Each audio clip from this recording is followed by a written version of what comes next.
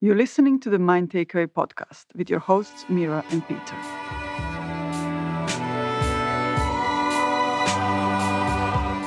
We held leadership roles, lived in different countries, and had diverse careers spanning the music industry, online technology companies, and the medical sector. Now, we develop, coach, and mentor leaders, creative professionals, and entrepreneurs who want to regenerate, improve, and transform the world around them and inspire others to do the same. In each episode, we explore what happens when you tap into your intuition, creativity, and connection with others. We do this through having deep, fun, and insightful conversations with ordinary people who are doing extraordinary things.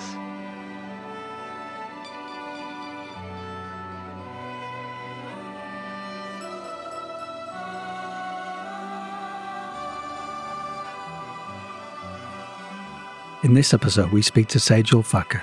Dubbing herself Chief Civility Officer, Sejal is not your average employment law attorney.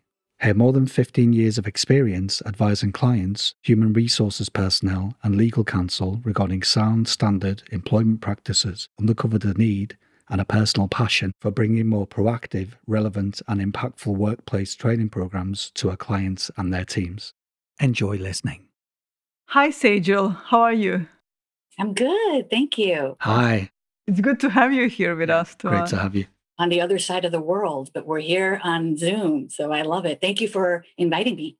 Yeah, it's great to be able to talk like this, isn't it? And we were just chatting of what's the time difference. We are at 5 p.m. It's winter, it's dark. And for you, it's bright and sunny morning. We're just getting started with our day here. Yeah, and I'm sure it's not as cold as it is in Berlin where you are, right? Yeah. It's about, I would say, during the daytime, it ranges from 60 to 70. In the evenings, it'll get around 55. So it's pretty nice. We still don't even really need a jacket when we leave the house. So jealous. Unlike Chicago, because I'm originally from Chicago. And over there, I left because of the cold. Yeah. Literally. I don't know if you've ever been to Chicago or if you've ever visited. No, but I know that the winters are pretty tough, right? Yeah. Yeah. Mm-hmm. Sejal, you are a Chief Civility Officer, and it's really interesting. We had a chat before about what you're doing, but it's a really interesting name, and it's probably very much more even interesting meaning of it. Can you tell us a bit about that?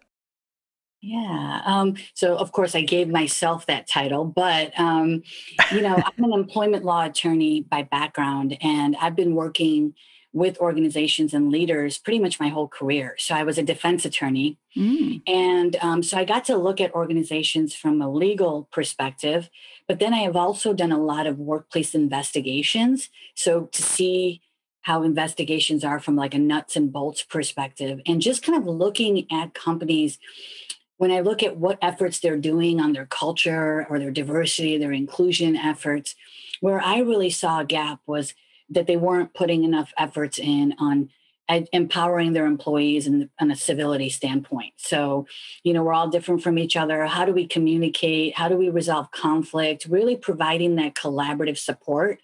So my approach when I do the work and when I counsel leaders in my trainings is really sort of focused in around, let's help you create a culture of civility. So that's where the sort of Chief Civility Officer comes from. And it's really interesting. We humans think we are civilized, isn't it?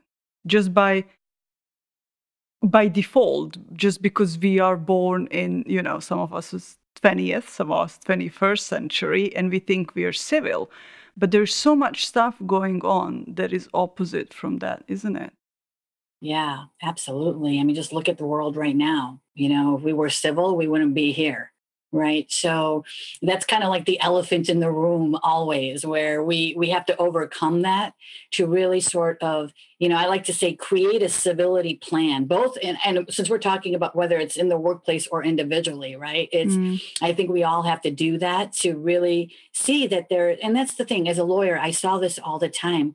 Organizations were waiting too long to address the situations, they're waiting for a complaint or they're waiting for the lawsuit. And at that point, really the only person that wins is maybe the attorney who's going to get paid regardless, right? But everybody else loses. So I really think it's important to take a more proactive approach, right? And the area that is really important, in my opinion, is to remember that we're all different and our upbringings are different, our perspectives are different, our beliefs are different.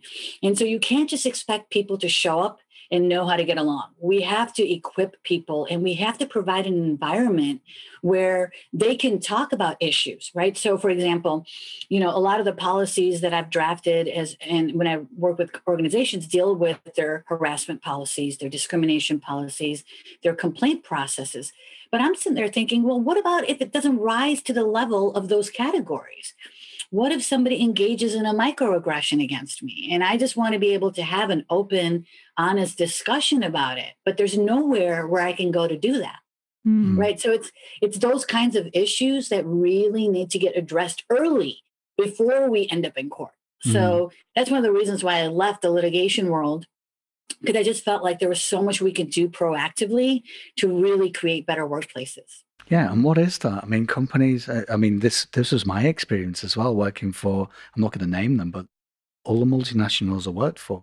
It wasn't that they were the big evil company, but they were always sitting on their hands when there was a clear systemic problem, and there were always challenges, right? And there will be, even if you're this amazing company that's super aware and wants to tackle and challenge and make a really truly diverse workforce, you're still going to have problems, right? But what is it with most companies? They sit on their hands and they just hide behind the legal system. And that's such a shame, because obviously, as you know, being a lawyer, it costs more money, but also it's not as expensive as companies think, right? If you do that from day one and pre-bake that awareness into when you write the policies, then surely you're going to have less challenges. But as I said, you're always going to face some challenges along the way, right? But if you're going to hit the ground running by making people aware of this stuff and truly wanting to, tackle these things in a proactive approach, then surely the culture is going to be a lot better, right? Yeah, absolutely. And going to what you were saying, Peter, it's one of those things. It's like this would frustrate the hell out of me when I would do these investigations. It's like you would do the investigation, we'd write our report with our findings, and then it's like they check the box and move on to the next. And I'm sitting there as the attorney saying, wait a second, there is a systemic problem there that you need to address. I'm telling you that in my report, point blank, you've got problems. But then they just put the report in a folder and they move on. And I'm sitting there thinking, you just put a Band-Aid on a huge issue that's going to blow up. So keep my business card handy, because you're going to need me in about a year. Because I'll be your lawyer then, right? But I mean, it's like, I'll be your litigator. It's unbelievable how much data that organizations have that tells them what their problems are, and they're still not addressing them. And so that's why, again, going back to your initial question, why is civility? It has to be the reason, because if we focus in our efforts into making sure our policies, our procedures, that there's accountability and people are rewarded for following their commitment to civility and, penalized for not, then if you just dedicate all your resources to that, all the problems regarding diversity, inclusion, a lot of these will go away. I'm not saying that we don't need to have those deeper conversations, and we have to do the work there. But I feel like a majority of that will go away, because if we just start even treating each other with dignity and respect, if we can just get organizations to focus on getting everything there, I think a lot of the other stuff goes away. Yeah. And can I just circle back to when you talked about microaggression? I mean, Mira and I are aware of it because, we've been tackling the diversity topic as well. Although, let's be honest, we didn't really think about diversity in the way that maybe you do. But just to talk about that first, what would you say? Can you just unpack for people listening, what is microaggression? What does that look like in a real situation in the workplace? Can you give us an example? Absolutely. Yeah, no, great question. And I think, you know what, I throw that word around, and you're right. I need to be better about defining it, because first of all, it's been thrown around a lot already this year. We've heard it it's like a brand new word. I almost feel like this year people are just using it everywhere. But I think that it's also gotten the wrong definition attached to it. So thank you for asking that question. I think that microaggressions. So every single person, all of us, we have a brain, right? As I say, most of us, maybe we'll leave a few people out of the conversation for now, but for the most of us, we do. And because of the way that our brain is processing information, we have these unconscious thoughts, these beliefs that get formulated based on what we've been exposed to our whole life, right? So my culture, my upbringing, my religion, we're all different from each other. So our beliefs are going to be based on what we've experienced. So it's a completely normal way of our brain functioning. And because of that, we have these sort of unconscious, they call it bias. I like to call it unconscious beliefs, right? Because again, bias is another word that's gotten a really bad reputation this year. So unconscious beliefs. And so what ends up happening is that you see someone or a situation for just really quickly, and your brain goes right and it automatically looks for some information in your mind, a previous experience, a memory, some image, something, and it attaches to that. And then you make an assumption. It's like spontaneous, like blink of an eye. You make an assumption about somebody. Again, normal. We all do it. And then what ends up happening is that if it's happening unconsciously, then without you even realize it, you might make a subtle comment. You might unintentionally like make a facial expression, a hand gesture, take some action unintentionally, unconsciously. You don't even realize it's happening, right? So it's based on your unconscious beliefs. And so now you might send the wrong message to that individual. It's going to be harmful to that person because usually, by definition, microaggressions are directed towards marginalized groups, right? So it's someone from a dominant group making these sort of subtle comments, insults, indignities towards a person of a marginalized group. So if you're from a dominant group and you observe it, you might think it's no big deal because they're subtle. Right. But if you're from the marginalized group, like, for example, me, right. So I'm a female and a minority. And so I've had situations where people come because, I'm darker skinned. And so people will just come up and just go, oh, let me compare. Like I got a tan this weekend and they'll just put their hand up right next to mine and touch me without my consent. Now, you might be thinking, what's the big deal, Sejal? They're just looking at your skin color. They're comparing tans. But this is my body, and I just don't want people coming up to me randomly, touching me. And this happens all the time. So the thing with microaggressions, it's been described as death by 1,000 paper cuts, because if you get one paper cut, it's not a big deal, or you might get over it. But if you're getting 1,000 or hundreds of these, because microaggressions happen in a lot of different forms, it could be comments, behaviors, etc., then it could be really harmful for the person that's having to go through that. Like another one we've been hearing a lot about is like, where are you from? No, where are you really, really from? And it's like you're making that person feel like they don't belong. They're not included. They're not from here. They're some other. So sorry for that long answer, but no, I definitely think there needs to be more education on this topic. That's why I said it wasn't like to say, oh, you weren't clear, because you were, so thank you. And no, it's just it is so subtle, and it compounds, day after day of these little subtle things. And if you're one of these people that's just getting bombarded by this stuff, from the other side, it's tricky because that person might innocently not be aware, and a lot of the cases they're not. But I think that's the answer right there, right? We were on the call last night. Awareness is everything, right? That's the first step. And I'm just as guilty as everyone else, just for people that listening, biases, all of that unconscious stuff. But I'm just more willing to go there, when I spot it, or Mira spots it, or we're having a conversation and I realize that, wow, I wasn't aware that I was having an impact in that way. So now I can stop that, right? But then there's a second part. So awareness is one, but the second part is actually taking action, right? And stopping it happening. So how do you see companies being able to do that? Because I know it's easier from an individual to do that. We can agree that, okay, once you've spotted a new bit of information, if you truly want to connect. So for example, if you put yourself as a label as a leader, for me, I learned very early on in my career to make sure that I actually was speaking to everyone. So in the messages I gave, the way I approach people, I was always trying to make sure that I didn't disengage someone or miss them out or say stuff that might make someone feel uncomfortable, for example. And it was tricky, I still got it wrong, but I was just willing to be honest and put my hand up and say, you know what? And I would do it on a one-on-one basis in a psychologically safe way and say, look, I was aware that I said something in a meeting and I'm really sorry if it made you feel a certain way. And now that I know that, that won't happen again. And let's talk about it and have nothing on it and just see how that person reacted and then deal with it, when it happened, kind of thing. Yeah.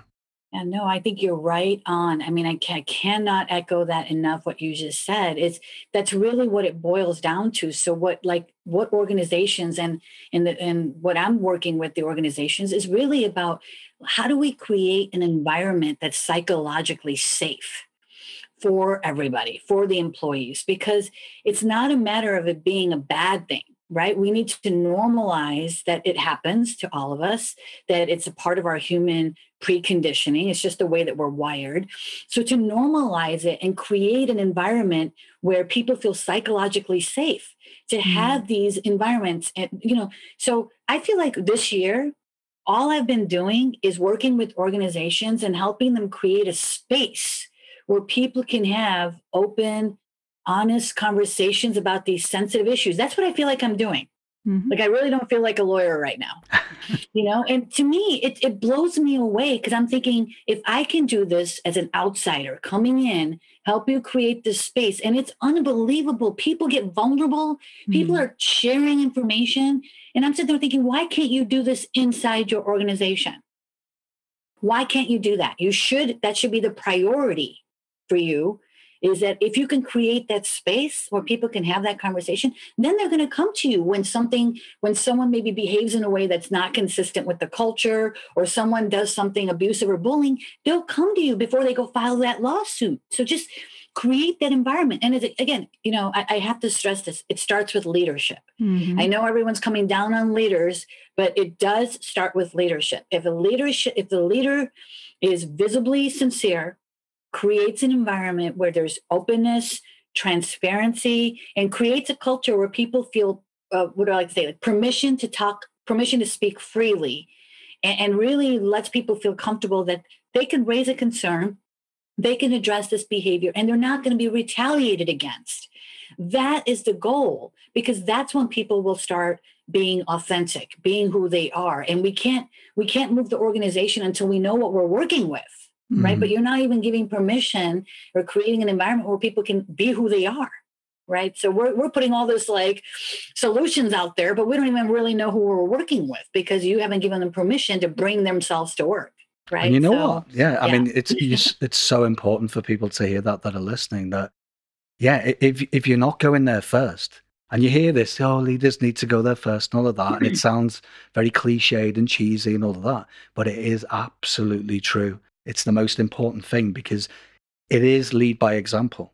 If your boss is being diverse in his thinking, is being inclusive, is creating a psychologically safe space for people to feel like they're part of something bigger, whether it's just a team, a function, department, a whole company, whatever, then more people are going to come out the woodwork and say, you know what, I'm not comfortable with something that happened. But you know what, I don't want to cause trouble. Let's talk about it. Rather than in the companies that I was in, it broke my heart that people didn't feel comfortable to go to certain people. So they went straight to compliance, and we know how that works. And then there's this whole investigation, scary people, in some cases, fly into a different city because they need to come to the head office and start an investigation. And then both sides lose because it becomes a massive mess. For the person, I feel genuinely sorry for them because they had the courage to say something, but they never had any safe space to put it out there before it was a huge issue, right? And I just can't understand how leaders can't see it, that they need to be aware themselves and work on this stuff for themselves as well. And actually, every leader that we've met or we resonate with or we look up to, they do exactly that. They're just completely comfortable being vulnerable. They show up being themselves. There's no real mask involved in the way they connect with people. And guess what? They connect on a human level, right? And that's what I think, when you said, how can I go in these organizations and do that and create these spaces, and people are really vulnerable very easily, very quickly. It's not like they have to really work on that, and then people that are there and they're not capable, or they can't, or they don't know it. But I think the thing is in the fact that you are feeling safe. You are vulnerable. You are bringing that with yourself. And that's how you create the space, not just you, us, anyone who does that. And this is why what Peter said, leaders need to really work on that themselves with our help. And then they will, it's really interesting. Then you don't really have to do much. That's right. That's exactly it. I mean, where we are right now, right? Not every company. And so I'm not speaking, and I'm just sort of talking about just, kind of a generalization here. Okay. So there's obviously great leaders out there, right? But here's what I've seen being in my seat as an attorney representing leaders since 2003. Okay. So this is just based on my own experience and just the research and the work that I've done. But what I'm seeing is that leaders are they're talking about positive workplace culture, right? So they definitely want that. They're talking about it, but then their actions contradict their words. And so what ends up happening is over time, the employees start to mistrust the leader. It leads to distrust totally of the leadership over time, right? And then pretty soon, what do we all do when we're in an environment where we don't trust where we are? What do? We get scared. We get uncertain, we get fearful, we start doubting ourselves, we withdraw, we isolate. Now it's a matter of time till that turns into a toxic work environment. And then the lawsuit is right around the corner, right? So my thinking is, why wait for that? Why not just, we're talking about systemic racism and all these I feel like, why don't we just start creating environments where people feel psychologically safe? And if it does, then we're not going to have to wait for it to turn into a harassment complaint. If somebody makes an inappropriate, flirtatious comments, it's going to be, I'm going to feel safe to be able to say, hey, maybe you didn't mean anything by that, but for me, I'm not comfortable with that. Can you please not do? Most of the problems are going to go away when you tell somebody that what they're doing is making you feel uncomfortable. The problem is organizations are doing the exact opposite. I know this because I've done it. I do the training in this area. We're sexual harassment training. Don't ask too many personal questions. Don't say this, right? We are telling them on one hand that they can't do certain things, but we want them to get to know each other because that's the solution. We have to take the time to get to know each other. The problem is, again, back in the middle, civility. We need to draw those boundaries. We need to clearly communicate what are the behaviors that are acceptable, that are not acceptable, and then provide the collaboration, the tools, the training to the employees to say, we want you to address these issues, manage your own issues to the extent you can. Now, of course, if there's sensitive issues like harassment, discrimination, and those kinds of issues, which you then, I think you should put into a different policy, call it your zero tolerance policy. Zero tolerance for bullying, zero tolerance for discrimination. Simple as that, right? If you don't like it, go work somewhere else. But at our organization, we're not going to tolerate those. And then for all those other behaviors, make it clear. These trainings are not doing that, right? They're saying, don't do this. Well, employees walk out of there and they don't know what is this that you're telling me I can't do? I can't look at somebody, right? Because we say, don't stare at people. It might be sexual harassment. So now you're thinking, I can't look at you because if I look at you, then you're going to file a complaint. So there's just so much that needs to be done. But I feel like, again, I could talk about civility till I turn blue because I think it comes back to civility. We need to explain to people what's going to be okay. And I'm telling you, it works. I'm working with organizations. I'm working with a huge organization right now with employees all over the world, and we're training their leaderships. And it's a 4-hour program, but I'm telling you, supervisors are like, why haven't we gone through this before? Like it needs to be that clear, and so it can be done. Yeah, dead right. It needs to be clear and it needs to be worked on, right? Constantly. So yeah, I mean, I always get a bit stuck on why companies have programs, right? Wellness programs, all of this. And they're so dehumanizing, right? And again, I know there's innocence because they seem like they want to change things, but there's no connection at a human level to an employee. So they see all this stuff and they give them an app and they're like, oh, you can meditate and all of this. And as you say, there's a complete lack of trust because there's no real understanding and it doesn't really look as tangible, right? And no surprise that the employees are like, well, I know I'm being bullied right now. And, I've got a colleague who's been micromanaged and you're spending all this money on these apps and a wellness program and we're doing all this fluffy stuff. But my friend's had a compliance case going on for 6 months and no one seems to be helping him. And he's almost been pushed out the door. Why is that? And it's amazing how there's no connecting the dots, right? So to anyone, to the basic level, it's like, okay, if you put the three of us in a room together and say you got to work on this project, right? But we don't know anything about each other. We're not given any information about each other. We're just told, here's where we want you to go, right? That's not helpful. I mean, why is it that I, as a trainer, could go into a room and I ask two people that have sat next to each other for 5 years, just basic questions, what they know about each other, and they can't answer it. So if they can't answer basic information or don't have that human connection, how can I expect them to go to bat for each other? How can I expect each other to support each other? How can I expect them to step in when the other one doesn't? What is their motivation? They don't have that motivation. And so without that basic motivation to be a part of that team and then to know what your role is, right? So going back to I always say, make civility a core value for your organization. Not, don't include it in kind of diversity. Make it a core value. Define it. Because all three of us might have a different definition of what that is, right? But if employees don't have a clear idea of what it is that they can do, but what their role is too, right? Where they fit into making us achieve our goal. But then give us the space to be able to make decisions, to be able to ask the questions to each other and give us the tools. I think you both know this better than I do with the work that you're doing.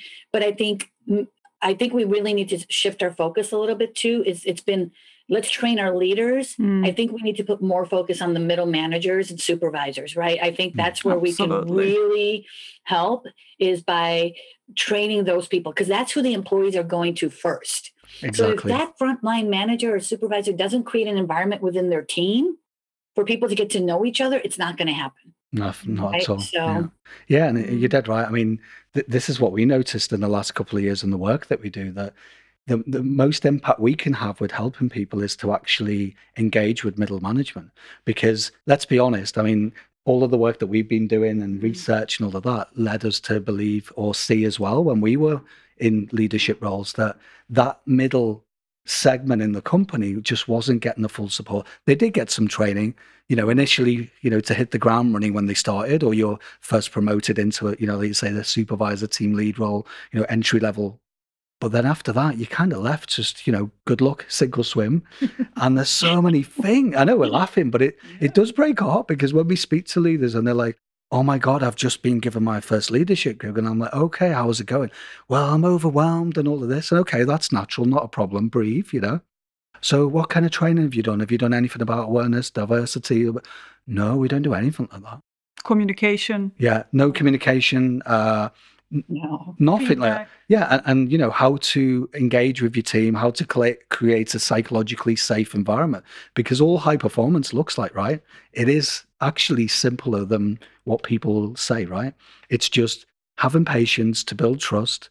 It's taking an interest. You said it before that, it's crazy how we don't know some basic things. And we're not saying you have to go into war and peace, but if you want to really engage with people and build trust, you kind of have to take notice about their life, and some of that's personal. And you talked about boundaries, right? You learn from having a human, normal, connected conversation like you would with anyone outside of the workplace. And then guess what? You learn lots of wonderful things. Oh, this person has kids, or my colleague next to me on the left has a really cool hobby. And these are the kind of things when the shit hits the fan, sorry to swear, but these are the kind of things that, because you've connected on a human level, and if you're the leader, the boss, the people manager, you're more likely for these people to go, okay, we're not digging it and we don't really want to do this, but we're going to do it for you, because actually we know who you are. You're a fellow human being, versus the label of you're the boss, you're the leader, you're the manager. And that works for employees. And sorry, one thing as well. Can we go back to the whole permission piece as well? Because I'm a bit curious, and again, I might be wrong, but do we really need to ask permission? Because surely in the best organizations, or this is what we've seen, people just know from the day they're recruited that you don't have to ask. This is a safe space. And if something goes wrong, please shout up, because we know we're going to mess it up, but we really value your opinion. The reason why you're here is because everything that you do we want it, this is the starting point. But when I see people saying, like leaders, and again, it's innocent, saying, I empower you, I give you permission, sounds like a bit of a power struggle there, right? Yeah, sounds like you're somebody who has power to give. Yeah. It's a tricky one, I mean, it's not that simple, unfortunately. It's complicated, and this is why I think you have to take a look at who you're working with and come up with a solution that's going to work. There is no one size fits all solution to that question, right? And I think that's the other piece. We can talk about that other one for another episode, is why we assume a lot of things, right? That people, we just can't. This is, each person is different. Our personalities are different, right? Some people are extroverted, some people are introverted. So some people might talk out their ideas and feel free to speak them at a meeting, while other people are going to process information differently. But it comes back to psychological safety. So if we just look at statistics, like I'm a huge person on just the facts, right? Like in the United States, there's the Equal Employment Opportunity Commission. They report all of the cases of discrimination and harassment we see nationwide. I think it was in 2018, they reported over 76,000 complaints.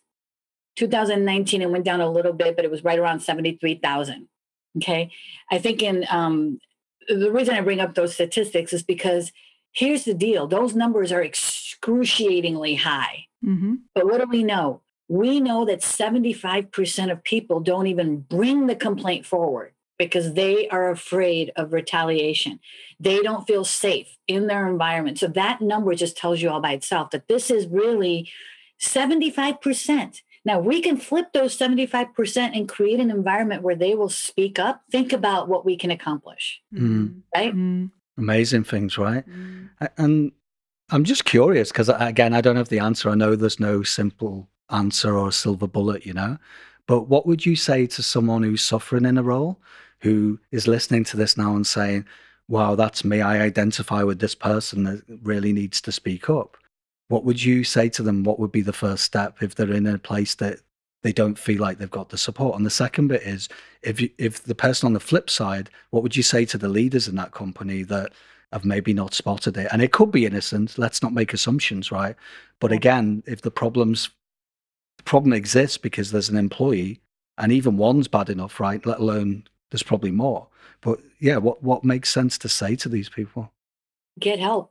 Get help. There is nothing wrong with getting help. I mean, I've been doing this for a long time, and still I'm getting questions now that I'm like, I need to get help. I really don't know. I need to do some research. I need to talk to some people, right? I need somebody who's objective, because when we're in a situation, we don't see things as objectively as maybe a neutral person can help you see. So getting someone like what you two are doing, right? Helping leaders navigate. I think that's a very important thing to do. If not, should be a priority for all leaders to consult with somebody, and preferably outside of the organization, on some of these issues, because even HR,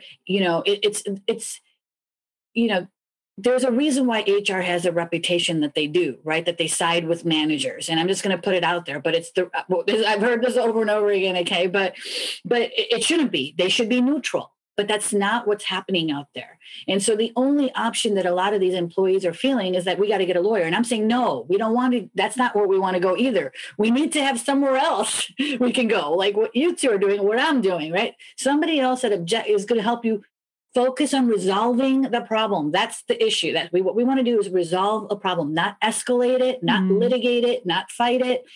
Resolve the problem. So get help from people that are subject matter experts that can help you navigate through these situations, because they're tricky, they're challenging. I mean, just this year alone, we talk about incivility increasing in organizations, global pandemic, Black Lives Matter movement, remote technology, the dynamic shift to working from home. We've never seen that. Globalization, right? I mean, so many issues, I can't even tell you. And so these are creating challenges we've never seen before. So if you think you know it all and you can do it all, you're not going to be as equipped as you will if you work with people that are actually out there dealing with these issues, right? Because it's the old ways of doing it, the traditional ways of doing it. It's not the traditional work environment. Those traditional ways are certainly not going to work. Yeah, It's a no-brainer. Absolutely. yeah. Sorry. You know, it's interesting to me that we're still trying. I was chatting with somebody the other day and said, I'm just waiting for all of this to pass so everything goes back to normal, and then I will. I'm like, okay, Yeah, let's wait for that. Yeah, waiting for the dust to settle. Yeah. But it's well, I had something on my mind that I was about to say, and it's just gone. But anyway, I Probably think because I interrupted you. maybe, but maybe it will come in a much better opportunity. So yeah, go on. No, I'm just curious because I'm glad you talked about, what's currently going on, and there's a massive shift, right? Because there's lots of good news for that, because people, I mean, for me, I was always dreaming about working more remotely. And for the companies I work for, I'm not blaming them, but they just weren't equipped. They didn't have the infrastructure to do it. And then guess what happened? Literally, they were forced to do it overnight, which is pretty amazing to be able to, flip from I'm not going to be able to do that, we're not comfortable with lack of control, to 98% of the workforce working from home, right? But that carries, as you said, it's a good segue into, it carries even more challenges as much as there are positives. So, for example, a lot of our leaders that we speak to and we try and help are struggling with remote management.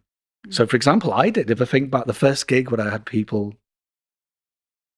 Now, I'm just remembering my first gig where I had people working in different places, different countries. It was really mind blowing because I didn't have it in the tank. I didn't have the awareness or the experience or the skill set at that point. So I had to learn fast. And one of the first things was checking in more, but also asking permission to do that. Because I hear lots of people just by default, and I hear lots of companies innocently saying to the managers, you must check in, you must double the one-to-ones, you must double the meet. I'm like, whoa, because that sounds like you must double the pressure. Whereas, and it's innocent, right? But for me, it would be the better question to ask would be, right, team, I've got your back. I know it's all strange right now. This whole year's been crazy for everyone, right? Me too. So what's going to make sense for us to give you the right support? And let's circle back, in your one-to-ones so you don't feel the pressure. Come to me privately, and I'm going to have a ballpark figure of, I'll maybe check in an extra hour a week. But if you need more, come back to me. But I don't see that you touched on it before, right? There's a lack of proactive action, right? And why is that? Because it's you know what, I think, just from, again, my own experience, is this fear of institutional betrayal. People really feel like, and this has happened, I've seen it, I've worked on these cases where people feel like if I say something, I'm going to be punished somehow, right? And I've even had leaders tell me, Sejal, we don't get any complaints, we have no problems. And I'm like, yeah, right. When was the last time you asked your employees or done some kind of anonymous survey to figure out what they think about whether there's a likelihood of retaliation or negative consequences? Because it's not what you think, it's what your employees think. That's really important here. And then they're like, oh, we never did any surveys. Okay, what are your policies? There's like one sentence in the entire employee handbook saying anti-retaliation, and sometimes retaliation isn't even defined, so we don't even know what that means.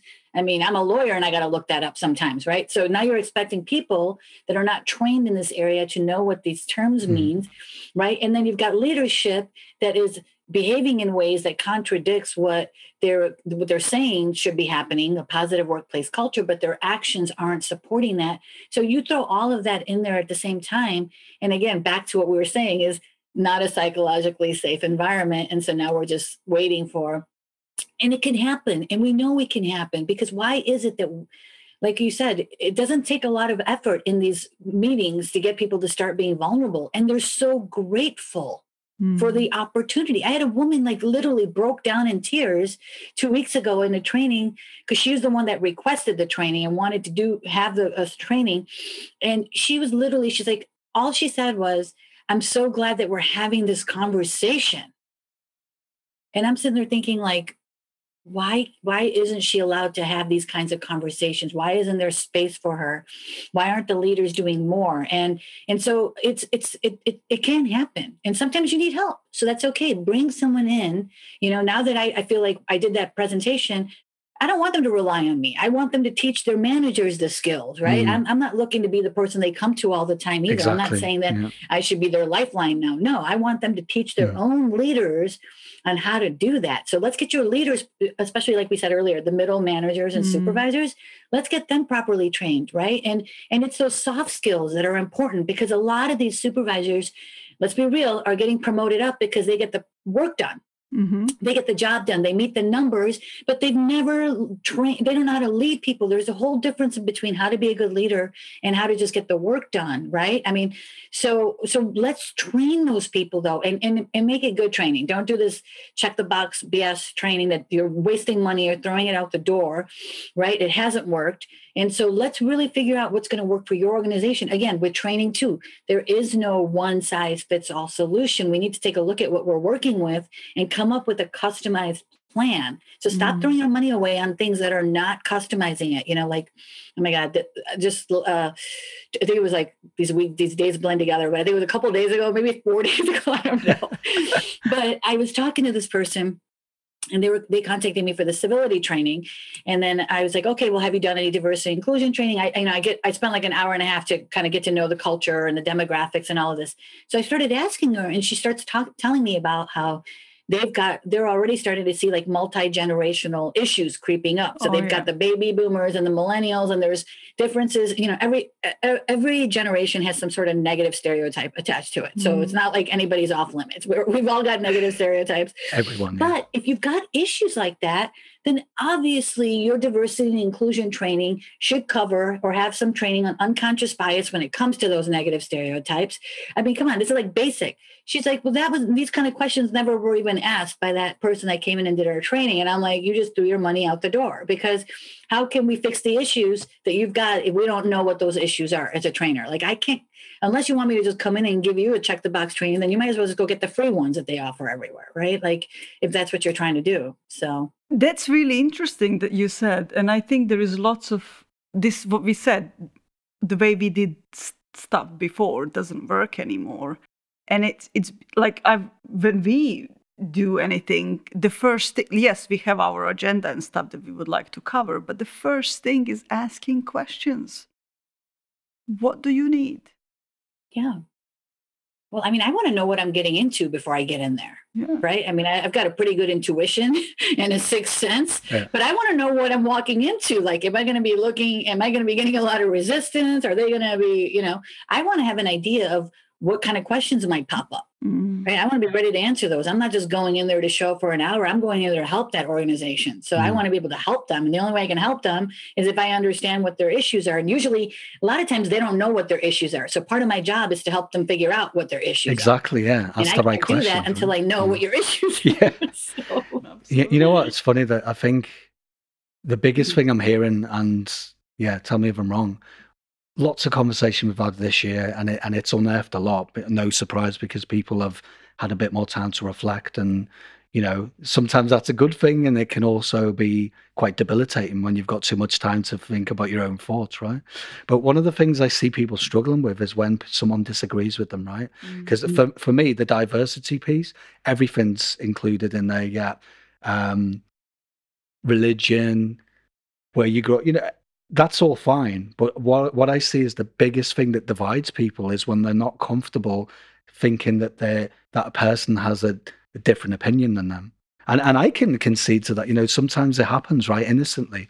But I'm more likely now, I want to get curious. If you don't agree with what I'm saying, I really want to know why. When I get curious, I get excited, because I don't want drones. I don't know about you. Any great leader shouldn't want a load of nodding dogs or yes people. They should have people in the team that are going to challenge. Because for me, challenge was growth. I'm not going to lie, it was uncomfortable, trying to facilitate meetings with teams where they were like, yeah, we don't want to do this, or we've got a different opinion on it. But having that patience, and again, I know we talked about it, creating that safe space for people to throw the hat in the ring and say, look, I don't agree. Okay, but let's talk about it. Versus what, the dogma in leadership, and a lot of people do innocently, is like, okay, they're disagreeing with me, I'm scared, fear, the amygdala's kicking off, it's a real situation, when actually that's what high performance looks like. If people are kicking off and giving you feedback, right, that's a good thing. If they stop and become mute, you've got a toxic environment, right? Yeah. I want to do jumping jacks. Like, seriously, you're saying like all the buzzwords. I'm like all excited and jazzed up right now in this conversation because that is so true. A lot of leaders think that if everyone's nodding their head, right, that I'm doing a good job. And all that means is that's called confirmation bias, right? That's what that is right there. And that is not what you want, right? You want, first of all, it doesn't work unless you have diversity at the table. Let's be real. Like, I don't care what great leader you are, unless you've got the perspectives of the diversity that's present within your organization, right? So that's the key. You have to look at what you are working with again, and then you want to make sure there's representation at the decision tables, period. Otherwise, it does not work because people's voices need to be heard. And if they're not there, they can't be heard and they can't be taken into account. So if you're a leader, here's the first thing you do. Look around the room. If they all look like you, you've got a huge problem that needs to get addressed, right? So start fixing that. And there's no such thing as there's only so many seats at the table. Screw that. Build a bigger table. Pull up those extra chairs that are sitting in the back over there that nobody sat on, or they're, make some extra chairs. Do whatever you got to do to get the representation at the table. That means add more seats. No, you don't need to take seats away. Add more seats. You're the boss. You can do it, right? Okay. Then now you have to create that environment of inclusion, right? Where people understand, not just at that table, but understand that the goal is for everybody at the organization to feel valued, to feel included, to feel like their skills matter, that who they are is an asset to the organization. Because until you can make your employees feel like they're an asset to your organization, you cannot create an inclusive work environment, right? So I know we make it sound so easy, don't we? But I think it is. I think it is easy. You know what occurred to me as well? Because I hear this a lot, and I think it's a lazy excuse. And again, I know it comes from sometimes an innocence and a lack of awareness, but I've heard people, they're not stupid. They know what they're saying, right? So, for example, if someone's listening to that now and then challenges you and says, right, I push back on that. I've hired the best people I could, and it just so happens they're all exactly the same as me. What would your answer be to them? Yeah. And then, you know what? So I've seen a lot of this going on, right? Where people are saying now, oh, should I fire everybody that looks like me? And I'm like, no, that's not what we're saying. That's exactly not what we're saying. Look, if you've hired the best, if you've made the decision that these are the best qualified people and you've checked your bias and you feel comfortable defending your decision, then fine. There's nothing wrong with that at all. All right. But the reality is have you checked for bias in your hiring processes, in your recruiting processes? And we're not just talking about at the table right there. We're talking about at all layers of the organization. So if you've got, 80% Hispanic, Latino, and colored people or brown people in your organization, and there's not a single leader at any level, sorry, go back to the drawing board. You haven't tried. Try harder. Right? It's a red flag. Until you can feel comfortable defending your decision for bias, and that's the key, the bias piece, which is getting people to have that conversation. That's where we're trying to get more people into that conversation, but it's happening. It is happening. And just to tie it all up, is there anything else that you would like to add? Because I know we covered a lot of ground. I think we could go on for hours or on this topic. Highlight something. Yeah. Is there anything that just underpins what we've discussed? And also the second bit is, if people want to contact you and they need you, your type of work, they want to bring someone like yourself into the organization, where would they reach out to you? And what's the best way of approaching you? Yeah, I mean, I guess my final thought would be just, I think that look at your organization, right? And come up with a holistic plan that is customized, comprehensive, that really addresses the human element of who you're working with, of the people that you're working with, right? And it's kind of like when we're working out, right? You build your muscle, and you start building your muscle, you're going to build everyone else's muscle too. But it definitely has to start with the leadership, absolutely. And I'm not going to go back over it again, but the whole asking for help thing is just so important because we're dealing with an environment, a culture, a world that's very different now than it was last year. That was earlier this year. And so, you can't use the same approach. And I think this is a perfect time to really look at sort of your processes and make them leaner. I think that, a couple of organizations that I've been working with, they've been doing the same thing for years. And they're like, well, it's not broken. So why work on it? And I think we need to look at it differently of how do we be more efficient moving forward? And that includes with our human, with our training, our investigations, our compliance, all of that stuff. So you really kind of need to do that. But look, there's no better time than right now to do it because people are wanting to do the work. Employees understand that they make up part of the culture, so they got to do the work too. And so ask your people, get feedback from your employees. I think doing surveys and really talking to employees right now is the best advice I have for all leaders. Like I tell leaders personally, go sit down with each and every person of your team member and have an open conversation about what are issues, what are things that as an organization, you have an excuse right now. We're coming out of this, say we want to move forward and we want to do it that's going to be better for everybody. Use this opportunity to really develop, and that implies to organizations of all sizes, whether you've got one or you've got 100,000, whatever. I think if you've got one person, you need to start working on your culture, right? And just stop tolerating uncivil behavior. Just make it, something that it's going to be. It doesn't matter what happened in the past. But going forward, we really want to create a culture of dignity and respect for everybody, So if you want to find me, I would say LinkedIn is the best place. I really, truly believe in sharing information, good information, and that's helpful. Like, so for example, today I posted a whole bunch of resources on why the business case for diversity, right? So it's important. I think we want to be careful that people are sort of, we want changes now sort of thing. And I think you really have to be thoughtful and mindful of how you approach these conversations and make sure you're talking to the right leader and you're the right person to do that talk or whatever. But there's some good data that you can use to make that business case. So follow me on LinkedIn. I'm always posting things like that. And then my website is the name of my company is Train Extra. And so if you want to know kind of what my services are, you could go to my website. It's www.trainextra.com. Brilliant. Those would be the two ways. Thank you. No, but honestly, we really love this conversation because I'm still processing what we discussed, because I know that, we've talked, before this as well. So I know that no doubt we're both passionate about these kind of topics, and maybe we'll do a part 2 because I'm still thinking there's more that I want to ask you, but we can't keep going on for hours, probably. Yeah. So thank you. Really appreciate that. Yeah, no, thank you for having me. This was great. I had no doubt. In fact, I'm going to suggest that every time we talk, we record our conversations because it's a great idea. Such amazing conversations. Yeah, that's a really good idea. Yeah. So thank you. Thank you for being here with us today. You made it to the end of this episode, and we appreciate that. So thank you.